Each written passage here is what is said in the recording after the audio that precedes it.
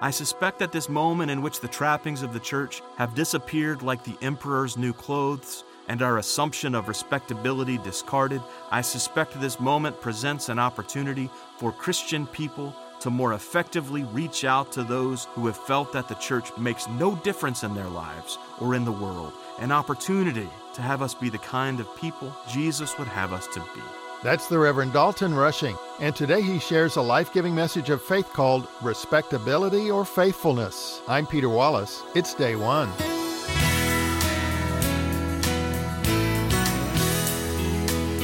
Welcome to Day One, the weekly program that brings you outstanding preachers from America's historic Protestant churches, sharing insight and inspiration from God's Word for your life.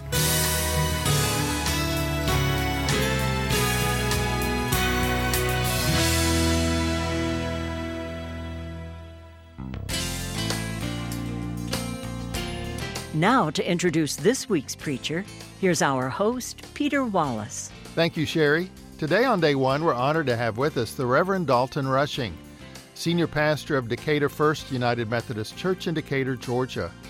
Before coming to Decatur First in 2017, he served at North Decatur and Johns Creek United Methodist Churches. Dalton is a graduate of Memphis University School, Birmingham Southern College, and earned his Master of Divinity from Candler School of Theology at Emory University in Atlanta, where he is a teaching supervisor in contextual education. And I'm delighted to announce that starting next week, Dalton will be serving as a guest host. Dalton, welcome to Day One. I'm delighted to be here. You were last with us just over 2 years ago, and you've served as Senior Pastor of Decatur First United Methodist since 2017. It's a thriving church in downtown Decatur. What do you like to tell people about your church? I love to share the ways in which Decatur First United Methodist Church is a brave church. The church has taken stands as necessary, has continued to reach out in love, has been a leader both in the denomination, in the city, in the community. I love these people. And I'm sure it's mutual. Of course, in these 6 years, we've all experienced a lot of disruption and change, including the pandemic. How well do you think the church has navigated all that? It's a hard season for every church. It's a hard season for every person. Yeah. But finding new ways to do ministry has been strangely life-giving. I have discovered during the pandemic that I am constitutionally incapable of caring about things that don't matter. And I've found that the church feels similarly. So finding ways to focus on the things that matter and discard the things that don't has been really life-giving because people are drawn to things that matter. So I would not have wished this season on my worst enemy. I just, as one of my colleagues at the church likes to say, am certain that God doesn't cause these kinds of things, but God doesn't waste them either. So what are some of those things that matter, some of the ministries and mission activities that have you excited for the future? The church has been known for a long time for its music and worship, which is fantastic, and it continues to be fantastic. The church has also recently been given another physical campus a couple of miles down the road, and so we're spending a lot of time talking about what to do with it. It's a lot of work to talk about what to do with it. It's also really exciting to dream about new ways that we can serve the community. We're in conversation about beginning a food co-op. We are talking with a number of organizations about other social services that need to be offered in the city, all while continuing to focus on worship. I like that the church takes both sides of that coin very seriously. You're also very involved in forming the next generation of pastors and preachers as an ordination candidacy mentor in the United Methodist Church and as contextual teaching supervisor at Emory's Candler School of Theology. Why is that an important part of your ministry? Church leadership is vital. It's as important as it has ever been, and we are in a season of disruption and distraction. And as a result, if we're not careful, we're going to lose out on a generation of church leaders that both need the church and that the church needs. So if I can model in any way that this work is deeply important, then I want to be able to do that. I'm also really energized by the folks that I'm seeing come through. They come in clear-eyed about what the church is and isn't, and they know that things are changing, and they're able to navigate that really well. It gives me a lot of energy. Your wife, Stacy, is also a United Methodist pastor who serves as director of the Housing and Homeless Council of the North Georgia Conference. What does her work involve? The Housing and Homeless Council of the North Georgia Conference offers grants, particularly to United Methodist churches and related agencies that work in the area of homelessness and homelessness prevention. What I like about this organization, besides the fact that they do physical good work, is that because they work with churches in particular, they help the church be the church, which is not always easy to do. Mm-hmm. As I mentioned, our listeners will be hearing your voice as an interim guest host until the new Day One leadership team is ready to move forward. And I know you'll do a wonderful job, but what are your thoughts about doing this? I appreciate your confidence there. I have long deeply, deeply admired the ministry of Day One.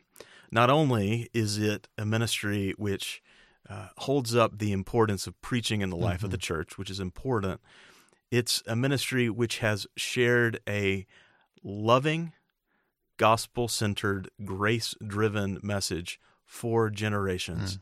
There is no time in my own life where that message is more important than now, as the church charts a new course and speaks gracious truth in a culture that deeply needs it. I am so honored to be able to participate in this way. Well, Dalton, your sermon today draws from the gospel text from Matthew chapter 23. Would you read it for us? I'd be glad to. This is Matthew 23, verses 1 through 12. Then Jesus spoke to the crowds and his disciples. The legal experts and the Pharisees sit on Moses' seat.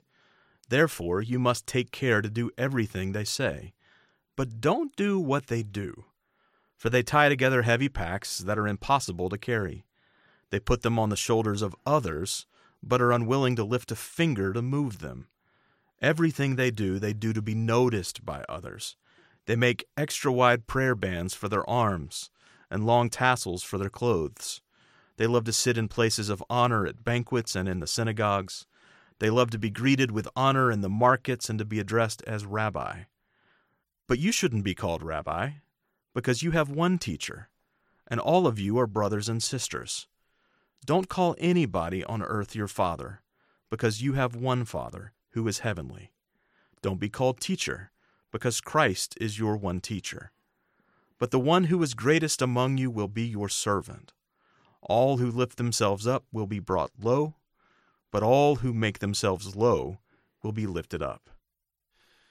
So Jesus tells the crowds and his disciples to do what these religious leaders say, but not what they do. What stood out for you here as you prepared your sermon? There is quite an allure to the importance of being a pastor or a church leader, even being a Christian. I do believe that the business of being the church is the most important thing in the whole world and that no other institution gets to claim that. But it doesn't mean that we are better than anyone else. If there is a message that is needed at this point in the life of the culture, it is that while that institution is deeply important, it is also humble, it is open, and it desires nothing but to follow in the footsteps of Jesus. Well, Dalton, we look forward to hearing your sermon about this called Respectability or Faithfulness. Thanks for sharing it with us. My pleasure. And if you'd like to listen again to today's program with Dalton Rushing with an extended interview, you can subscribe to Day One Weekly Program on your favorite podcast app, or you can stream or download it on our website at dayone.org. And if you'd like a free printed sermon transcript, just call us at 404-815-9110. Peter, before I preach the sermon, let me start my guest hosting early and ask you, what's next for you? What parting words do you have for us? Well, thanks for asking. I'm going to take it easy for a while, visit family and friends, then maybe do some writing and traveling. And as an Episcopal priest, I'll now have the opportunity to get more involved, serving in a church, I hope. But let me say something to you, dear listener. It's been my honor and my joy to share with you week after week these wonderful and life-giving messages from America's outstanding preachers. I've loved working with each one of them, and I hope you found insights and inspiration from their sermons that have helped you walk more closely with God and fall more in love with Jesus. I'm so grateful for our steadfast team, Donald Jones, our Director of Production and longtime recording engineer, and Ethelware Carter, our stellar administrative assistant, our Board of Trustees led by Dr. Jennifer Friday, our amazing Day One Advisory Council chaired by Dr. Tom Long, and all our preachers over the past 22 years that I've worked with. They have been incredibly generous with their wisdom and support and hard work, and I'm grateful for them all. And I'm pleased to announce that the Reverend Dr. Katie Givens-Kime, our project director of the Lilly Endowment Vital Preaching Resources Project at Day One, will be serving till year end as our interim executive director. But I can't tell you what an honor it's been to follow in the footsteps of our previous hosts over our 78 years of weekly broadcasts as the Protestant Hour and Day One. Don Elliott Heald, Skip Schudig, and Rick Dietrich. And so, dear friends, thank you for listening. Keep listening for what's next for Day One. I'm praying for you, and I ask for your prayers as I enter this new phase of my life. God bless you.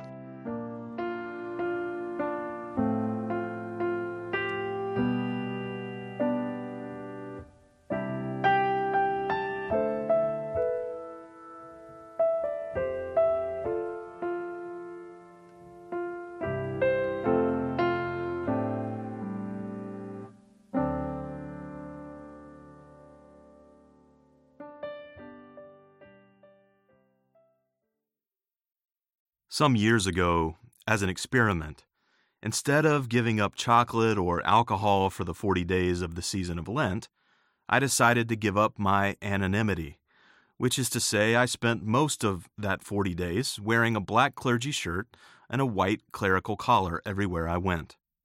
I am a United Methodist pastor, and my denomination does have a tradition of clergy wearing collars, but it isn't super common. Certainly there are fewer collars in United Methodist churches than you'll find in Lutheran or Episcopal churches, or, most famously, Roman Catholic churches. As a result, it was a unique experience for me to wear the collar to the grocery store or the gas station, the funeral home, and the school lobby. I especially loved it when I was out with my 2 elementary-aged daughters, each holding my hand, as puzzled passers-by who associated the collar with Roman Catholic priests tried to square their understanding of a celibate priesthood with the existence of my cute children. It wasn't just these folks who gawked, however. During those 40 days, I had a keen awareness that people treated me differently than they did on days when I wore street clothes. It's not that they treated me better, just different.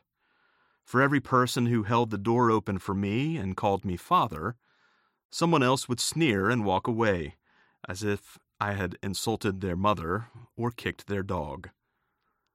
The look I got most often, though, was one of distinct indifference. I do not mean people looked at me and then looked away, as one does to strangers on the street. I mean, and I don't believe I'm projecting here, people looked at me with a look that said, "You have nothing to offer me," and then they went about their business. It was an instructive Lent for me, because as a professional Christian, I forget sometimes what the church looks like from the outside. I remember the first house my wife and I moved into. It was a rental, and the day we moved in, we noticed that in the guest bedroom, someone had knocked a basketball-sized hole into the drywall and then covered it with duct tape and painted over it. It was not a small hole. And then we lived in that house for 3 years, and you know the next time I noticed that duct tape-covered hole? It was on the day I moved out. It's amazing how quickly we get acclimated to our surroundings and assume that they're normal. It becomes difficult to properly assess how things are going on inside the church doors when one of the things going on inside the church doors is you. For Christians, this dynamic can be a difficult one to navigate. The world is changing. The church is changing. As with the last 2 millennia worth of Christians, we've all got to figure out how to be faithful in this new age. And I have to be honest, I am starting to wonder if the indifference might actually present an opportunity. I wonder if there is something of this dynamic that could be used for good. I should qualify what I mean. It isn't fun to be in the mix in this time of change, and I deeply wish all people were as impressed with the gospel of Jesus Christ as I am. But then, I don't actually think that the indifference is about the gospel per se. I suspect the indifference is toward those who tie together heavy packs that are impossible to carry and then put them on the shoulders of others, but are unwilling to lift a finger to move them. I suspect the indifference is towards those who do everything in order to be noticed by others, those who make extra-wide prayer bands for their arms and long tassels for their clothes, those who love to sit in places of honor at banquets and in the markets, who wear a cloak of respectability. I suspect the indifference is about people who look like me.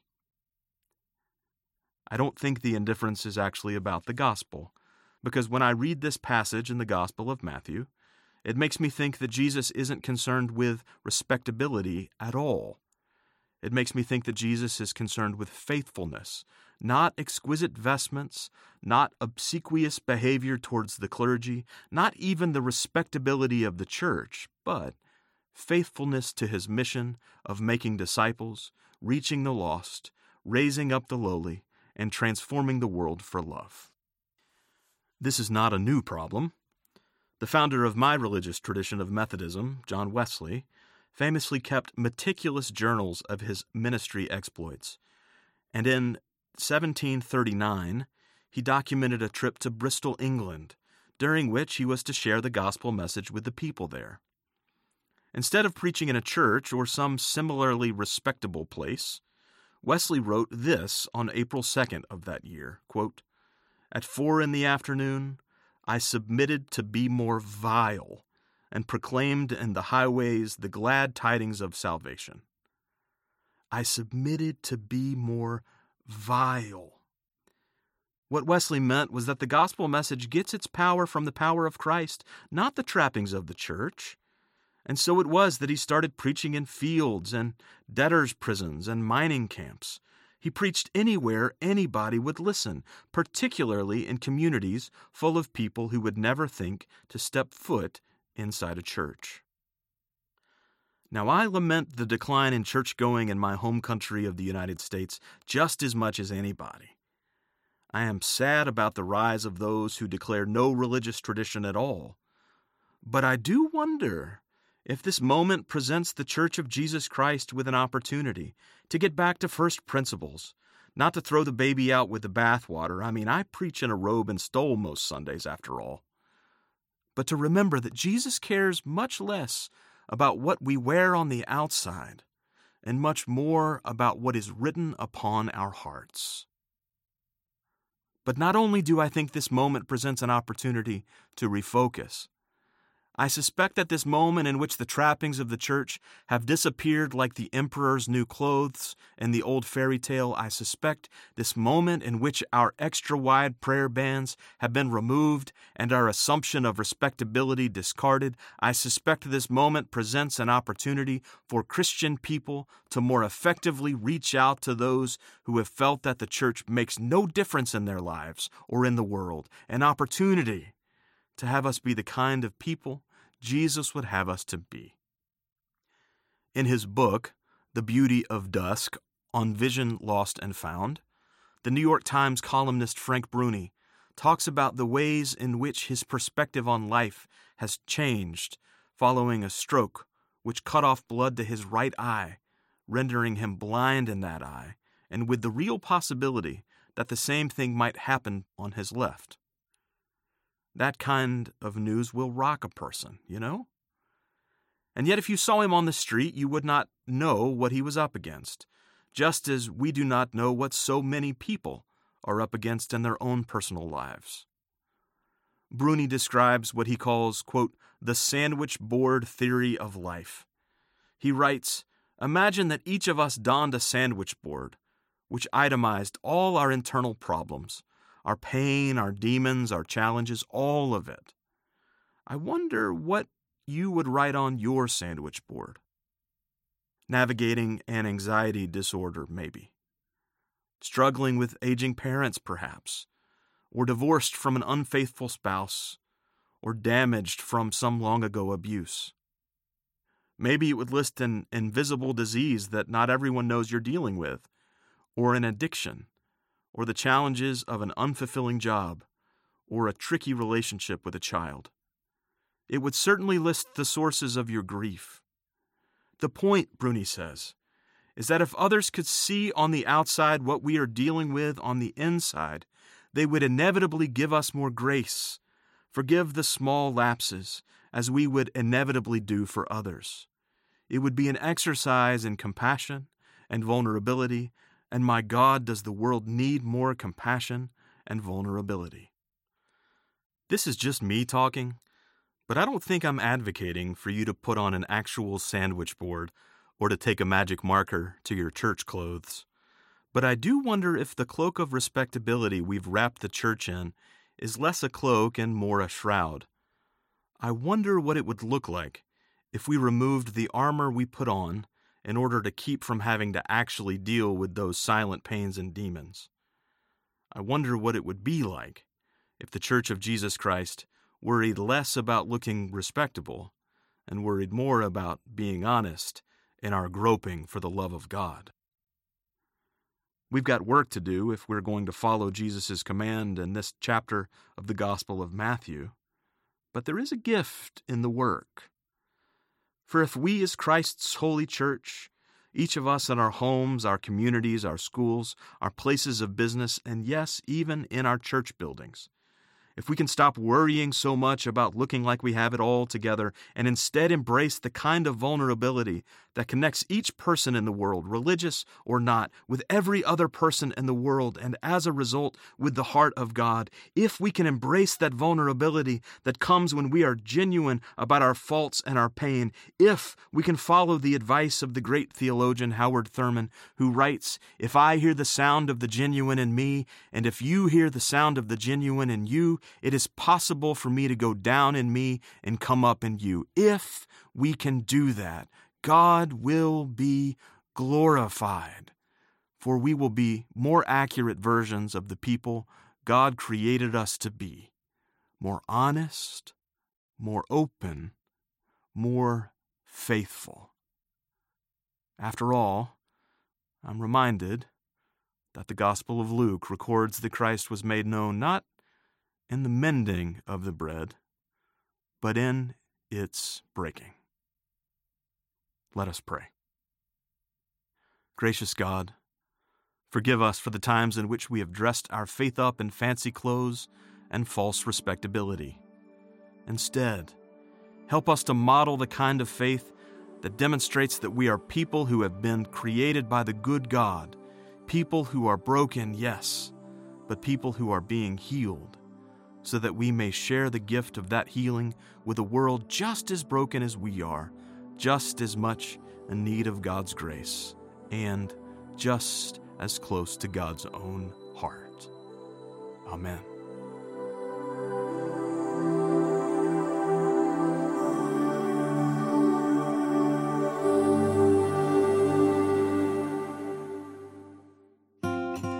You've been listening to the Reverend Dalton Rushing, Senior Pastor of Decatur First United Methodist Church in Decatur, Georgia. And beginning next week, Dalton will be serving as our interim guest host for the next few months.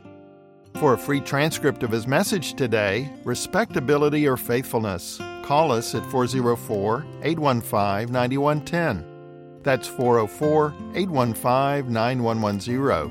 Or write to us at Day 1, 2715 Peachtree Road, Atlanta, Georgia, 30305. And to listen again to today's program, read the sermon transcript, search the sermon archives, and much more, visit us online at day1.org. Keep in mind that Day One depends on the generous donations of our faithful listeners. Please send your gift to Day One, 2715 Peachtree Road, Atlanta, Georgia, 30305.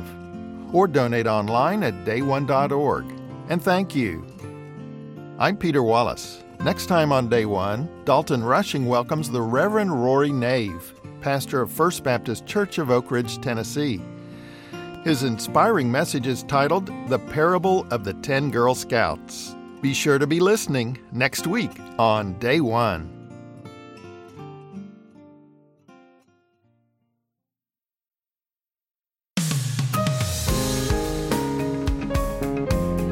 Now, our Day One preacher, Dalton Rushing, shares some final reflections on his sermon today, Respectability or Faithfulness. And Dalton, you've given us church people much to prayerfully ponder here. You shared your Lenten experience of wearing your clerical collar everywhere you went and the distinct indifference you sensed from some people as though they felt you as a representative of the church had nothing to offer them. And as you pointed out, the world is changing, the church is changing, and we must figure out how to be faithful in this new age so that those we encounter know we have something to offer them in Jesus Christ. Jesus, you said, didn't seem to be concerned with respectability at all, but faithfulness in transforming the world for love. What are your thoughts about how we move into living that sort of faithful life? Well, as you said, Jesus is a great example here. He associated with people who needed help, which is just about all of us. I am struck that I received looks of indifference more than I received looks of even distress or pain or frustration, which is a huge indictment of the church. This is the most important message in the world, the most important institution in the world. It is life and world changing, and yet people look at us as if it doesn't matter. It matters deeply. Yeah. The church is called to this work because we carry with us the message of salvation, not just individually, but for the world to be transformed in love. You said Jesus cares much less about what we wear on the outside and much more about what is written on our heart, that Jesus desires a heart of compassion and vulnerability, of understanding what people are struggling with in their lives so that we might serve them more authentically. How do we take off the shroud of respectability, the protective armor, so that we can serve more compassionately? It is the hardest thing in the whole world. I mean, literally the hardest thing. Yes. I have this image, and I hope it's not too gory in my mind, of walking around with our heart outside our chest. This is what vulnerability requires.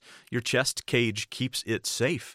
And if we are to be vulnerable, we've got to meet people where they are, and we've got to hold our hearts in our hands and meet people who are holding their hearts in their hands.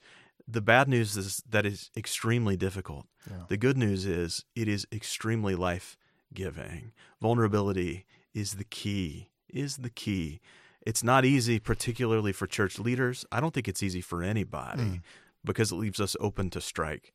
And yet, in my life, when I have been willing to be vulnerable, which is not easy, when I've been willing to be vulnerable, I have discovered the presence of God, and that is the only thing that I desire. Dalton, what's one thing from your sermon today that you hope our listeners will carry with them in the days ahead? I hope it's a sermon of hope, that things are not as bad as they seem, that life is hard, ministry is hard, church is hard, everything's hard. It seems like it's harder these days. And yet, if we are willing to do the difficult work of being open and vulnerable and faithful and honest, God will bless that work every time. I've discovered that the only prayer that God says yes to every time is the earnest prayer of God, use me. Amen. Dalton Rushing, thank you for being with us, and we'll all be listening as you guest host Day One next week. Thanks so much, Peter. Day One is the voice of America's mainline Protestant churches. Visit us online at dayone.org. Our program is recorded and edited by Donald Jones and produced by Peter Wallace.